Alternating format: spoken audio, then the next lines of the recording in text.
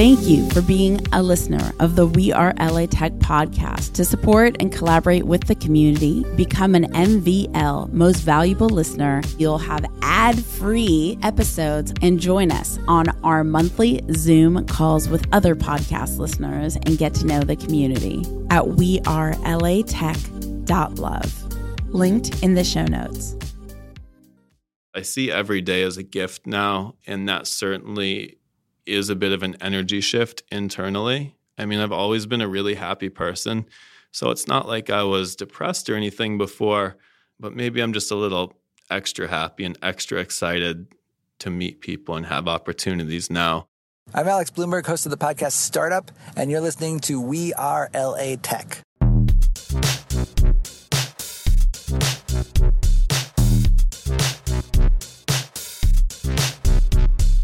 My name is Esprit Devora, born and raised LA, and I created We Are LA Tech in 2012 to unify the community. Podcast launched in 2014, continuing to help people find the best talent, to connect with each other, to form awesome relationships. So proud of this show. Enjoy.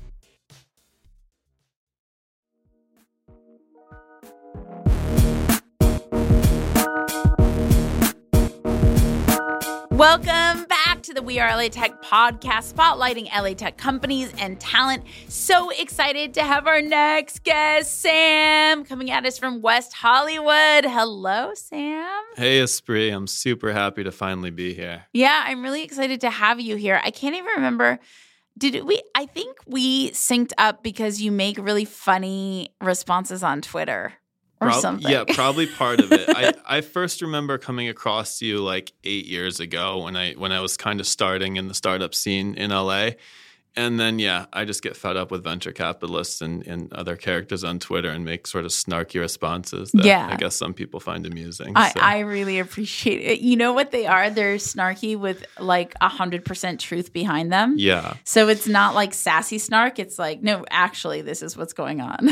Yeah, it's not hard to call out some of those tweets. So.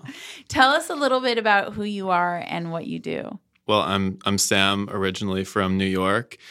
And I do product design and engineering, and I've been doing that my whole life. But I guess more recently, I started a design firm called BRCHN Design House in November of 2015. So it's been almost 8 years exactly. It's been quite a roller coaster and a lot of fun, but we do all sorts of stuff. I basically, in a nutshell, do end-to-end product development in the hardware space in all sorts of industries. So a lot of consumer products, consumer tech, medical, dental, transportation. We've done a lot of different things.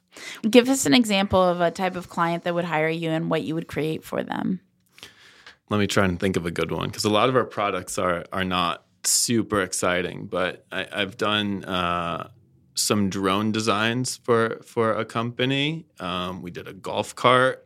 I've done an intraoral scanner for a dental company. I have another dental client called Coco Floss, and we've done pretty much that whole line of products that they have. Right now, I'm doing some stuff in the brewing industry. So, we're really across the board. What would you say is a product that you've been the most proud of, even if it's boring? There's a design we did for Coco Floss, and this is like a not in the startup world. It's not a super. Wait, I have Coco Floss. Do you? Yeah, cool. They're starting to blow up, which is awesome. Well, you'd like this then. We just did a professional size floss dispenser, but I think they're gonna. I hope I can say this. I think they're going to release it to more mass market and directly to the consumer. And it looks really cool. It's really, really pretty, functions really well, and it just makes flossing a much more pleasant experience, especially for people like me that don't love flossing. So we're going to take this interview in a ton of different pathways that both Sam and I are aware of, but you listening or not. Because I'm actually not super aware, so I'm excited to see where we go. Well, one, you have so many different exposures to the various areas of LA, primarily downtown LA. Now you're in West Hollywood, but downtown has so much like narrative around it. Like it was supposed to come back and then it didn't come back. And then the government offered like deals that if you got leasing there. And so one time I was going to get an office. So I'm curious about your perspective on downtown LA, on the building community. And then of course, you know, being a skydiver and surviving, you know, something when it didn't go you didn't land smoothly. No, I definitely should not be alive. So, yeah, let's talk about downtown LA first. Let's start there. Downtown LA is interesting. Personally, I really enjoyed most of my time there. And I spent 9 years there from 2012 on. And when I first got there, it sort of went through phases. So when I first got there, I really liked it because there was a wide variety of interesting people. There was a bunch of finance people, but also a lot of artists and creative people, and generally a really like positive community type environment to at least the younger crowd in downtown. And it was relatively safe for a downtown.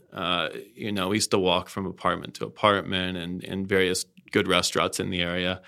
And you know, creatively, it was inspiring, which was super cool.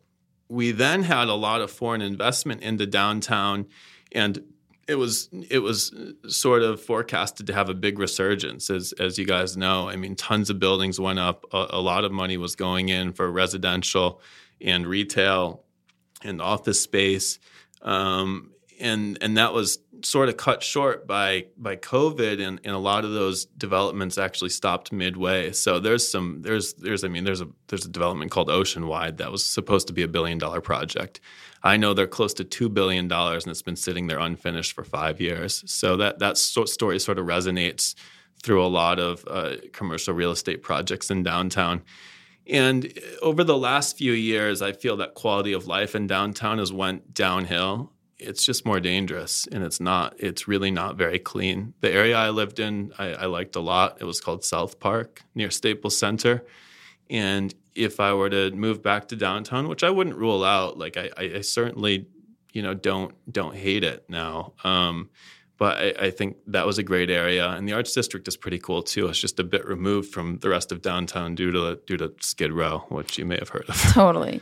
Did you find that there was a vibrant tech community in downtown? Yeah, I'd say pretty vibrant. I'm on the hardware side of things, and there's a thing called LACY, LA Clean Tech Incubator, which is home to a lot of hardware startups. And there was certainly no shortage of tech events, networking events hosted in downtown and startups. Now I think it's actually getting more popular for the tech world. From what I hear, you know, a lot of people are saying downtown's hot, and I feel like an outsider at this point because I'm now a year and a half since I've moved out of downtown. So I'm like, oh man, maybe I'm missing out now. But yeah, you know, downtown is still relatively conducive relative to the rest of LA. For building businesses, which is cool. Like you can escape the city tax, and there's a lot of vendors and a good network of people that can support building a business. Tell us more about the city tax. I don't know much about it because I always skipped on paying it. I think you know, with a lot of write-offs and stuff, you can get your revenue or your profit, your gross profit below the threshold that they need. I actually think. I'm not a CPA, check out what it says, but I think if you're a startup for the first 3 years, you're not responsible for the city tax. And then I believe if your revenue's if your profit's over $100,000, you have to pay it. So it's basically just another tax in California that, you know, isn't great. Okay. So downtown. So you're not writing downtown off because it's something that's come up a lot. But West Hollywood's where it's at now. Well, I don't know about that. If I was starting a business in LA, I'm not sure I'd choose West Hollywood. I would probably choose downtown. Would? Yeah, I think downtown would be a better place not to build Santa a Monica? business. I don't know. The West Side has always had a strong tech scene, and I've always gone to events there, but I'm not super familiar because I've never lived there. But yeah, sure, like Silicon Beach, Santa Monica, they all have strong tech scenes. West Hollywood probably less so than the rest of them, but for where I'm at career-wise at this point and in personal life, it's worked out really well for me. And, now I'm looking for more inspiration and a place where I feel creative rather than being close to other startups. And you're coming up upon your 10-year anniversary of your company. You're 2 years shy, right? Yeah.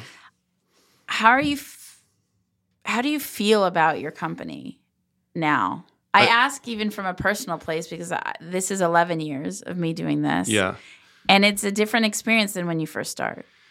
It is. And I wouldn't mind getting into this. I was hoping you'd ask because, if you were to take You want to get into podcasting? No. into company development and evolution over time. Yeah. I'm just going to sort of summarize from a chronological standpoint how things have progressed for me. First few years, certainly struggling, the same startup struggles that everyone's had, same sob stories. I was broke and parents didn't know I sold my car and was eating PB&J, the whole thing, right?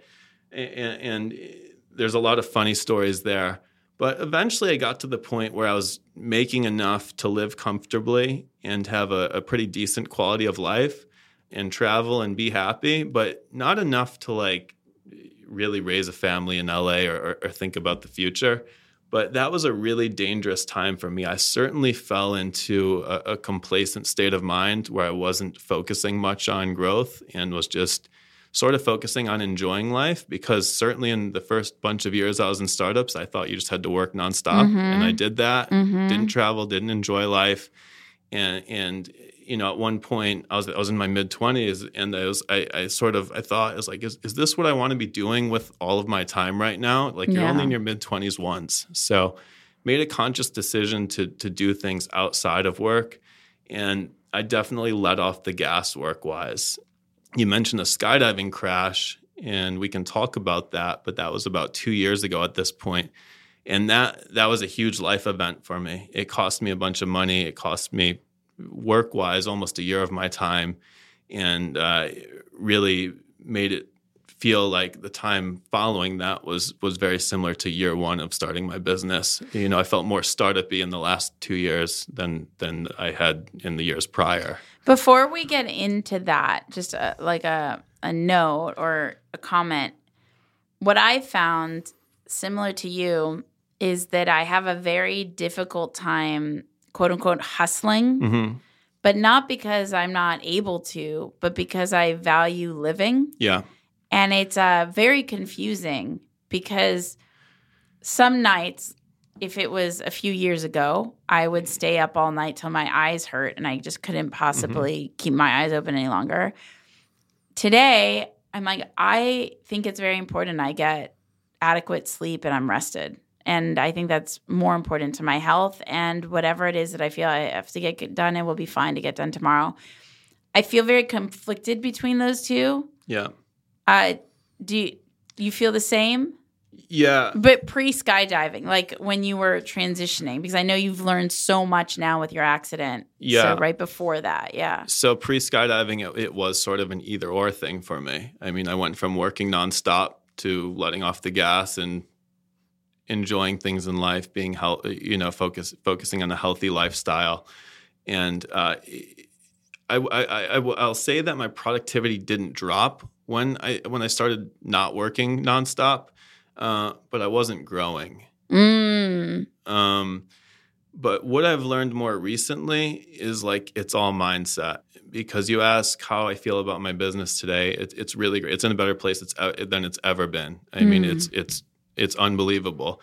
The amount of progress, and I'm not saying this to brag, I'm just saying this to sort of show how a mind shift or finding what ingredient you're missing can change things. And I spent years trying to figure out what ingredient I was missing because I thought I had big potential, but I wasn't reaching that potential. Yeah. And I was soul searching and really just trying to figure that out. It's different for everyone. But when you do figure that out, or at least get a hint of starting to figure that out, right. The difference is huge. So the skydiving accident was 2 years ago. I was in the hospital for 3 months. I was basically not working for 8 months. I mean, I had to relearn how to walk and had to get comfortable selling and doing and getting current with technology in every aspect of business.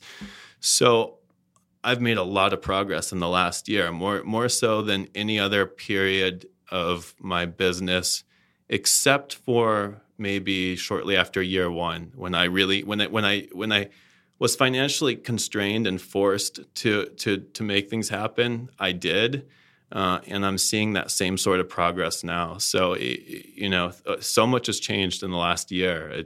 Business is better than it's ever been.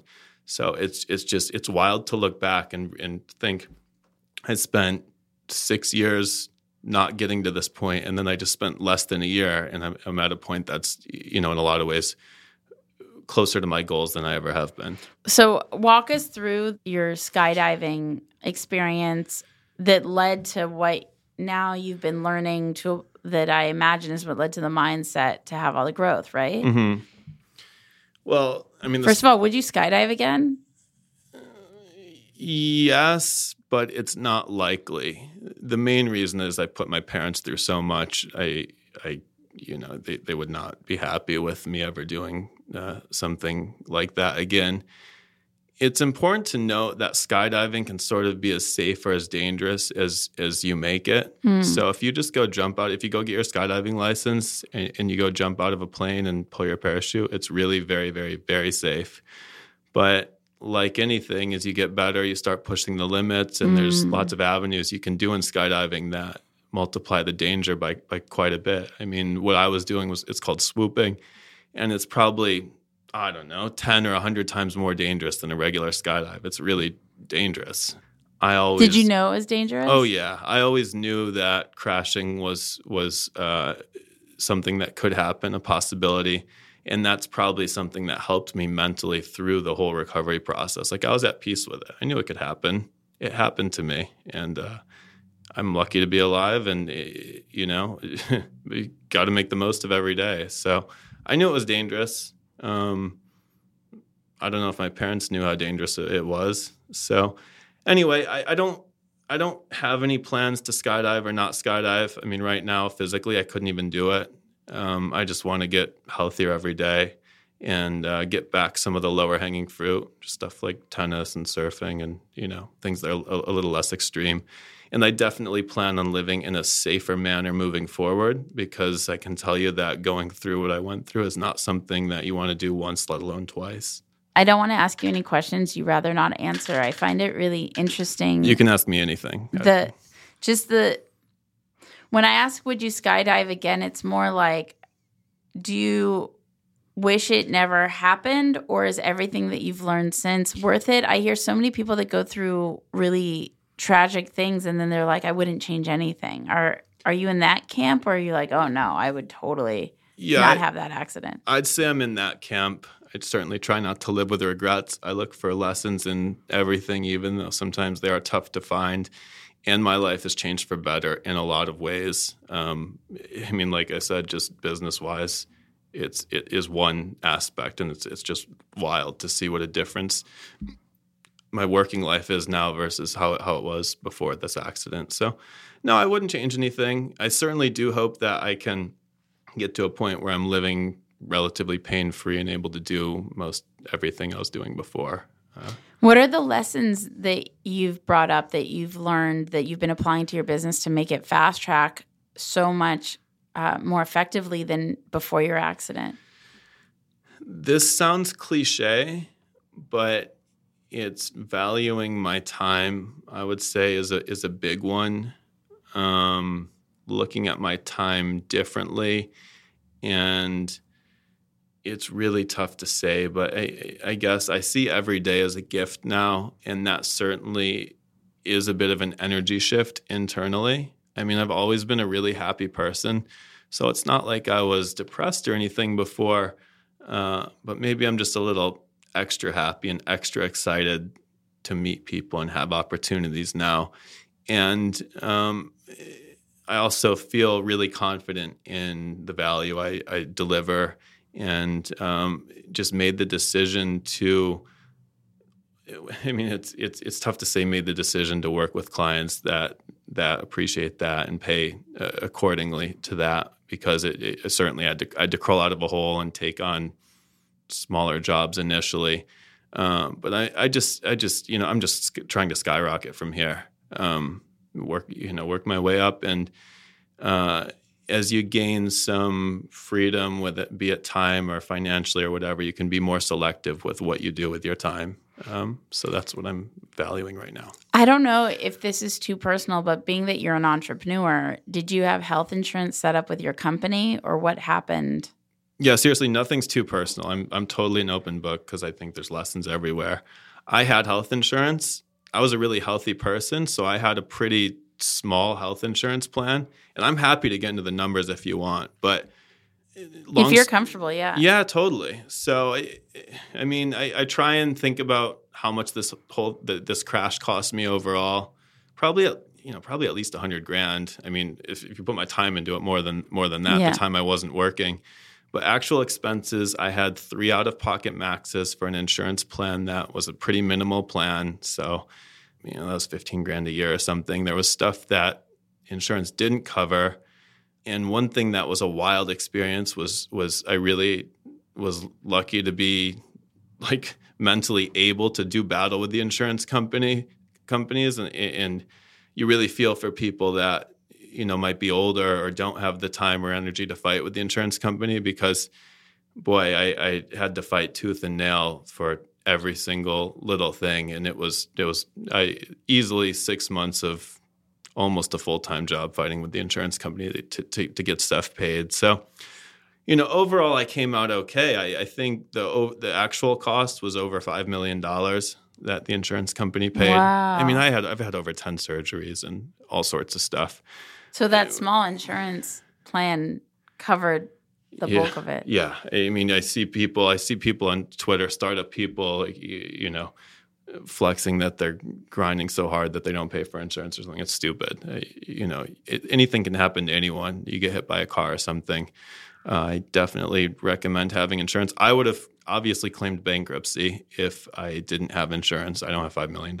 So, no, it saved my ass. It saved me a bankruptcy, and it was a real pain in the neck. It was a lot of fighting. Since then, I've upped my insurance plan to one that includes the surgeons in network that I use, and I still have some surgeries going, so I was planning on cost this time. When you're going to have expensive medical stuff, you can plan more accordingly. But yeah, having even a minimal plan, made the difference between me having a bankruptcy or not. So many startups don't have insurance, so yeah, and like I said, it still cost me a lot. I had a Tesla, I sold that, downsized apartments. I was really back in the trenches. That's what I was saying is a lot like year one of my startup.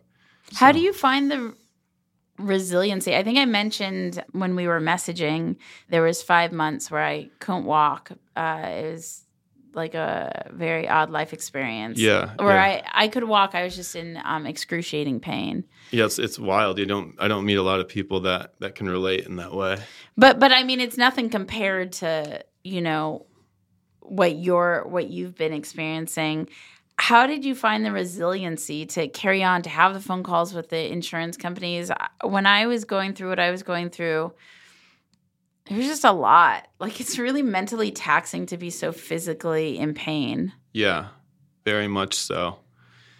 I think this sounds like a cold answer, but this is my opinion. I think everyone's different, and be it genetics or how I was raised or whatever it may be, mentally, there was some very difficult times with this, but I'm thankful it happened to me and not other people. Somehow I'm constructed in a way that was able to remain relatively positive through most of it, and I don't know why that is.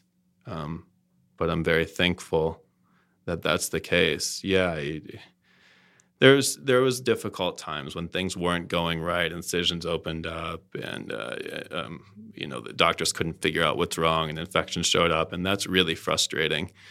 But I certainly always had and still have my eye on a goal of being back to how I was before, physically healthy and normal. And as long as the opportunity is there to do so, I'm going to do everything I can to make that happen. I am almost sure that had I been paralyzed or had brain damage, I'd really struggle mentally. I think I'd have a really hard time being happy. But I was lucky to not have those things. And I can't stress how lucky I was. I don't think anyone does the amount of damage that I did and can still get back to a relatively normal physical state. If you don't mind me asking, what's the damage? It was your leg? It was everything? Or how could you ask such a question? Stop. I'm totally kidding. I know. You can ask me anything. Yeah, I shattered both my knees, both my femurs, split my pelvis in half, broke my spine in 2 places. Oh my God, and that you didn't break your spine in a place where you could have been paralyzed. No, I definitely did break in a place where I could have been paralyzed. Oh. After the accident happening, when I say I got as lucky as anyone could possibly get, I really did. I don't know how much you want to talk about it, but after this crash, and I don't remember the crash. I remember the plane ride up and waking up for a few moments in the hospital and then passing out from pain. But a guy saved my life after the crash. I was on the ground, not breathing. There's a fellow named Richard. Thank you, Richard. He was there training military at this drop zone. That's what you call a skydiving place. And he's a lifetime firefighter, EMT.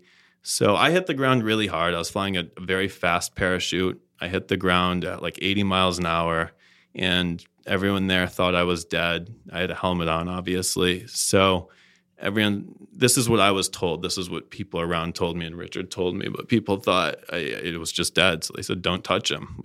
Wait till the paramedics come. But I wasn't breathing. Richard pulled my helmet off, and he told me he was afraid it'd break my neck if he pulled it off. But if he didn't pull it off, I was not breathing. I was going to die. So he took the risk to pull it off. I wasn't breathing. He did jaw thrusts and got me breathing and into a stable enough position to make it to a hospital, which is just, it's wild. So anyway, I don't have any video of it or anything. The camera was destroyed. My helmet was destroyed. But yeah, I made it to a hospital. I don't want to say any bad things about a hospital, but a smaller hospital near the drop zone. And then I'm lucky enough to have some friends in the medical field who knew surgeons at Cedars-Sinai, and I was able to get transferred there for all my surgery, which made all the difference. I think they were going to cut a leg off at the first hospital. I have an orthopedic surgeon, Dr. Moon, who's just incredible. I mean, you guys can't see me because this is a podcast, but I can walk and jump and run, and I've been snowboarding and surfing and playing tennis and living pretty normally pretty quickly after I broke all that stuff. So my orthopedic surgeon and my spine surgeon and my infectious disease doctor have all just been incredible. I mean, it makes all the difference. That's amazing. It really makes me feel like there's an angel watching over you. Well, me too. And that's when I keep talking about mindset, is because I just feel so lucky to still be here. I feel like I really need to make the most of my time. That he was there is crazy. If he wasn't there, step one, that would have... Yeah, I'd be dead. I mean, the first week I was really touch and go. And I remember bits and pieces of this, but I didn't know this at the time, but I talked to my spine surgeon. I have a spinal fusion in my upper thoracic now, which doesn't affect things much because there's not a whole lot of movement there. But I was talking to my spine surgeon a few months after surgery, and he's like, our goal is to get you on and off the operating table as quick as possible because you were barely alive. You wouldn't have lasted very long there. And they had a few surgery attempts where they had to bail on them because I wasn't going to make it. Wow. So, yeah, I can't say more times how lucky I got. I don't know what this keeps coming up for me while you're talking, and I haven't brought it up because it sounds so cheesy, but I'm going to say it out loud anyway. I feel like your passion for building things is the same kind of passion and spirit that's gone into rebuilding your body. Yeah, I would say that's probably accurate. I've always had this mentality where I just really want to make the most of what I've been given. So, you're given a mind and a physical body, and somehow I think probably great parenting and, again, maybe genetics or something, I've always I like chocolate chip cookies, but I've liked to eat healthy and work out and really take care of my mind and body as much as possible because I do feel like I have some things I'd like to contribute to the world, and it's probably necessary to take care of those assets in order to achieve those goals. We were talking about that before your accident. There was a period where you're like, okay, I'm gonna take time to like live and not just hustle. Yeah. And then you said you learned something, and I know you shared that something, but I feel like there's still like a lack of clarity. And like, what is this thing that you embraced that skyrocketed your company after the accident? Man, I don't know. Like something changed, Something changed for sure, because the results have changed so much. I went from having, again, a business that supported me just fine to live a great lifestyle. I had a lot of time to do with as I like, and I had enough money to travel and skydive. Skydiving is a very expensive sport if you do a lot of it.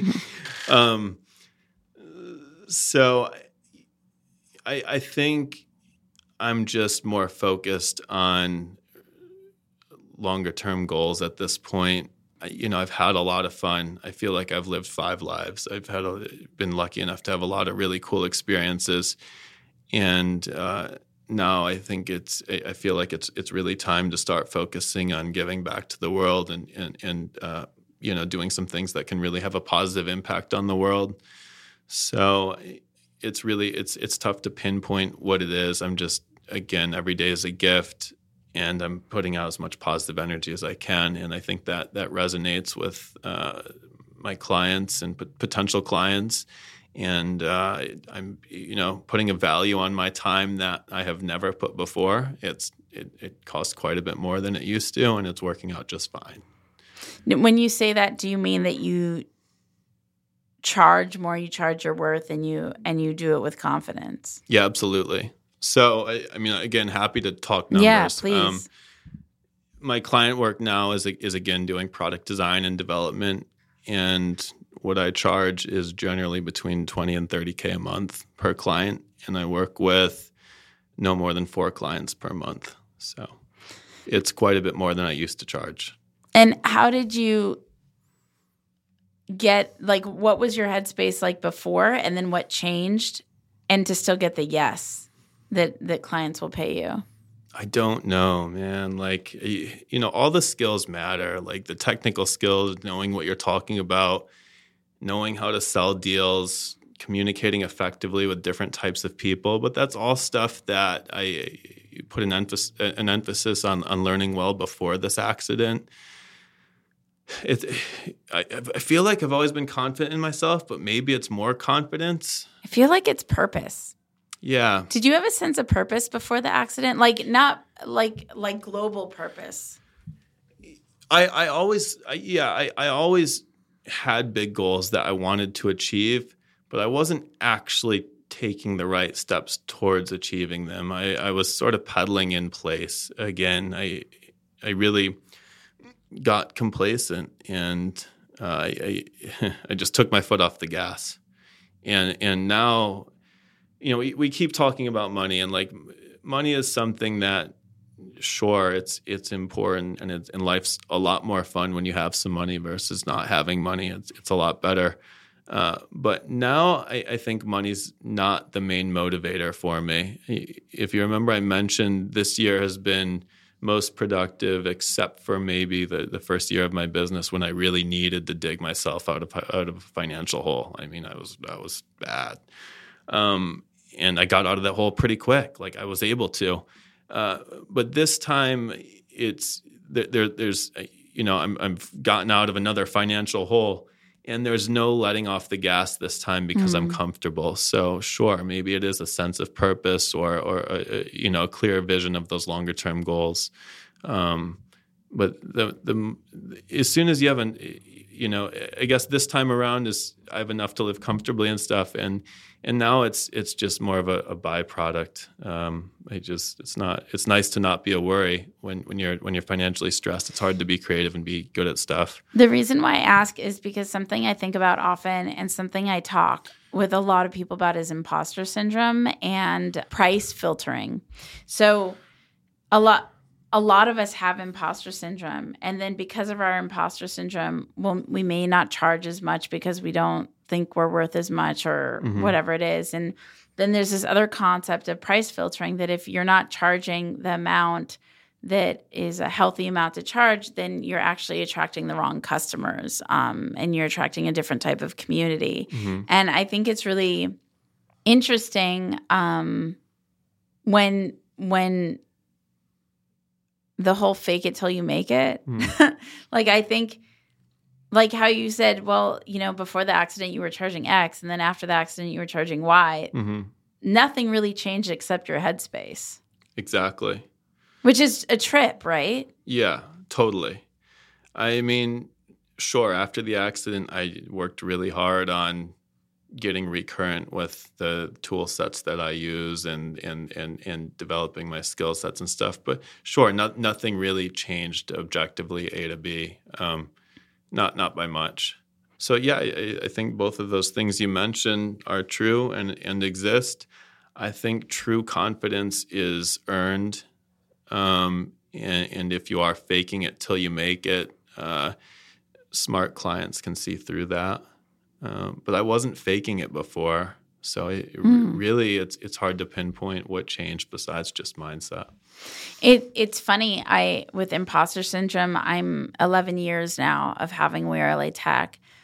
My imposter syndrome has gotten worse in the past year and a half than I've ever had. It's definitely not at the beginning. Yeah. So I'm like, what has been going on in the past year and a half that all of a sudden I actually have earned my time here, and I don't know. It's crazy. It's a weird deal. Everyone has different mental challenges. I think I heard that when you conquer yourself, you can conquer the world, and I really think that's true. Yeah. It's important to spend a lot of time understanding how your mind works. Agree. And getting to know yourself. And I think that is a good path forward from a lot of those sorts of problems. Agree. I think your resiliency and strength in what you've overcome and what you continue to overcome says so much about what it's like to work with you. I mean, even being here, like you were here early and you were so thoughtful when you arrived. Like, what makes working with your firm the firm that people should work with to build? All of those things. I mean, from a sheer value perspective, I've developed a process that is unique to my firm and differentiated from sort of traditional industrial design and mechanical engineering. It allows us to produce deliverables that are on par with some of the larger, more expensive firms like a Frog or an IDEO in a much more efficient manner, so at a lower price point and generally quicker. So that's sort of a core value. On top of that, everything you mentioned is important. I mean, I answer my phone all day, every day. I sent a client a message yesterday, a client I have on retainer that said, hey, we're nearing the end of the month. You still have capacity with me. Is there anything we can do? I love that. I strive to provide value so there is no viable alternatives for clients. Like, I want to make it impossible for them to say, no, we're going somewhere else. And I don't mind working really hard to do that. And a big part of that is the years of developing efficient processes and working to have really cutting edge tool sets and software and hardware and relationships with the companies that supply those tool sets. I mean, there's a lot that goes into that. But at the end of the day, it allows me to create a great value for clients who have projects that are a good fit for my capabilities. Where do you go to seek community within the tech space here in LA? WeAreTech stuff. When I started my business, I used to go to tons of tech events and networking events, and it was really cool. That's another thing. Like, you show up to these events, and these startups, they'll have, like, I don't know, a modeler and intern standing there handing out business cards. And, I'm not saying this to brag, but when I started, I would bring a 3D printer. I'd bring a projector. I brought all sorts of shit. I don't know if I can No, swear. it's okay. Sorry. That's fine. Okay, cool. And, you have to do stuff to differentiate yourself and stand out a little bit. Lately, to be honest, I haven't been super involved in the tech scene. I'm probably on Twitter more than anywhere else. And again, that's sort of in line with like moving out of downtown. I mean, my business, I still call it a startup, but it's more established at this point. And most of my clients are startups, but they're coming to me. If that pipeline starts falling short, then they'll start showing up to more events. But right now, I'm really just focused on design work and helping clients achieve their goals and working towards my goals and stuff. So I'm just not out networking quite as much as I used to. And you have to pay attention to every pillar of business when you have a startup. So that is something I've noticed when I stop creating content or doing marketing, like that pipeline of incoming potential clients goes away. So thank you for the reminder. Maybe I should show up to some more events. Well, no, I actually was thinking how I don't network anymore either. Yeah. And I think it's interesting the different phases that we go through with our companies. I think only one phase is celebrated. Essentially, it's like the networking phase or the acquisition phase. Mm-hmm. But there's all these phases in between. Like as a creator and whatever you call this whole thing that I've been doing for 11 years, I've had to, or I'm currently not had to, I'm currently in the process of reinventing what it looks like for me. Because when you do the same thing for so many years, it starts to get stale. Totally. So I'm like, okay, what's it look like? What's my studio look like? What do my events look like? What does my customer experience look like? Mm-hmm. And so there's all these like in between things that I don't really see that they're talked about. They're kind of like in the edges. I totally agree. I mean, for the longest time, and I think this is finally changing, but all the headlines we saw was how much a company raised. We raised this much. We're valued at this much, which is just like absurd to me. I think bootstrapped startups never got the recognition that they deserved. And that's finally changing a little bit as the venture capital and investment landscape shifts a little bit. Maybe people are starting to realize like profitability is important too. Not just gaining market share. So I'm glad to see that the broader like mass market is becoming more aware of the metrics of building businesses that really are important. It's you can only go through so many cycles of a company raising a ton of money, gaining a ton of market share, and then going out of business like without ever being profitable. So what is it, Quibi? Yeah, it's crazy. Yeah. So, everyone talks about being in the trenches and stuff. And, man, every business's journey is different. All the phases are interesting because they're all different. As you say, here you are 11 years on, and it's like, what do I do to switch things up? What do you do to learn? What do you do to keep things interesting, to do things differently? Yeah.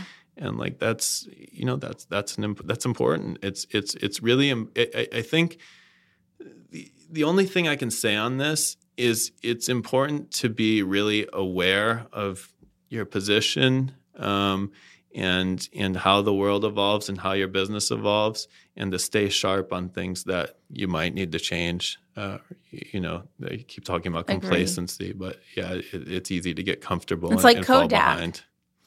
Kodak went out of business. Oh, yeah. You know? Yeah. Like Kodak is around forever and ever and ever, and then they don't make any changes and then snip. Yeah. I mean, their like market segment, it moved on. Yeah. So. It's really interesting. You talked about in the beginning, the hustle and the living, and then you talked about it after, you had so many learnings with your accident. Do you think it's possible to be successful and to like live abundantly, or do you think it's required to grind away every single day in order to have a successful company? I think they're both definitely possible. There's so many different paths to whatever your definition of success might be. I think that generally people that are trying to do things significant that have a real impact on the world walk on glass or go through some hard times. I think it's hard to create something that is innovative or has real impact and isn't just like a copy paste of a dropshipping business or something, without really putting in a lot of work and time and sacrifice. If you're talking about financial success, there's ways to make lots of money without without putting in that sort of intentional work. So what's the vision that you have? Like, what's your next step for your company? Like, if you could have anything, even a year from now, or even a few months from now, where is it going? My longer term goal is to move on from client work. As I said, I run no more than 4 client projects at a time right now. I was starting to do this before the skydiving accident, and I had this big reset, but I'd like to take over 1, maybe 2 of those slots to work on internal product development and ideas. And I've had ideas for what I thought were great products in the past, but haven't been positioned well to compete with companies that had the infrastructure and resources to get to market really quickly. So I'd like to just sort of have a launch platform for my own product ideas. I mean, it's a lot more scalable, 1, and 2, you can impact a wider audience. I think an example would be like Dyson. I mean, Dyson is a big company now, but they just bring to market, they design, engineer, and manufacture products that they think are cool and interesting. And it's a very successful company. So I'd sort of like to follow in those footsteps. So I'd slowly like to take over those slots that I'm giving towards client work to do internal product design and development. But I'd like to be at the point where I can bootstrap those products to market, to profitability, and not bring on any external investment. So no real rush, still doing client work for the time being, and happy doing that, still learning from it. Not learning at the same rate I was initially, which is a big consideration. Things do start to get repetitive to some degree, but when you do a wide variety of projects, there's always new things, which is really important to me.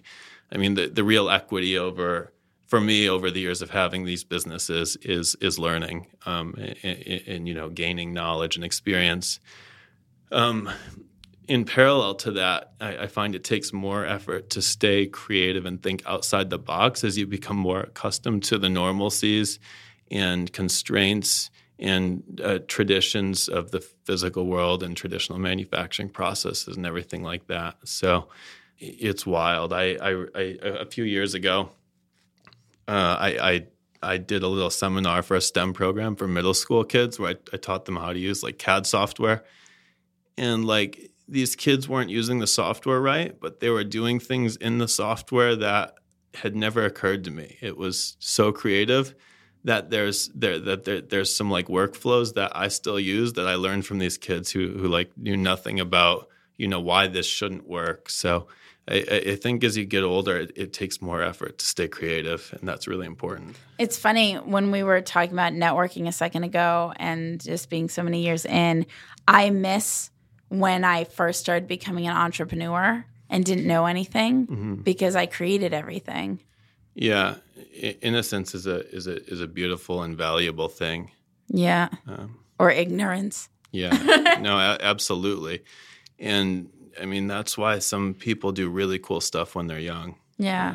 It's if you go to my website, I have this graph I put together where like there's these diverging lines, and one is experience and one is innocence. And I say my goal is to maintain the area under that curve as much as possible. So raise both of those lines as much as possible, because I think that's where real potential lies, at least in product innovation. A few quick fire LA questions. Who is an LA tech company or person you've come across recently who's really impressed you? One of my clients is pretty cool. I have an NDA with this project, That's so okay. I can't say his name. That's okay. On a more like broad spectrum, I think the aerospace and rocket businesses in LA are really cool. I have some friends that work for the rocket companies, and we have some commonalities with additive manufacturing and production. So I think a lot of cool stuff is happening in the space right now. And what is if somebody were to land in LA and wanting to get involved in the tech community, what would you suggest that they do? Go to events. I mean, there's still tons of them. LA Tech Week's really cool. Connect with you, Esprit. Just get out and network. I went to some LA Tech Week events, and I was like so impressed. Like there's a few people that was just really outgoing. People I saw on Twitter, and they're like, "Hey, I'm here in LA. I live here," and like they were just meeting everyone they could. And I was like, that's how you have to do it. Definitely. And restaurant that you recommend we check out? I like Zinc on Melrose. There's two Zincs, ZINC and ZINQUE, and they're both great.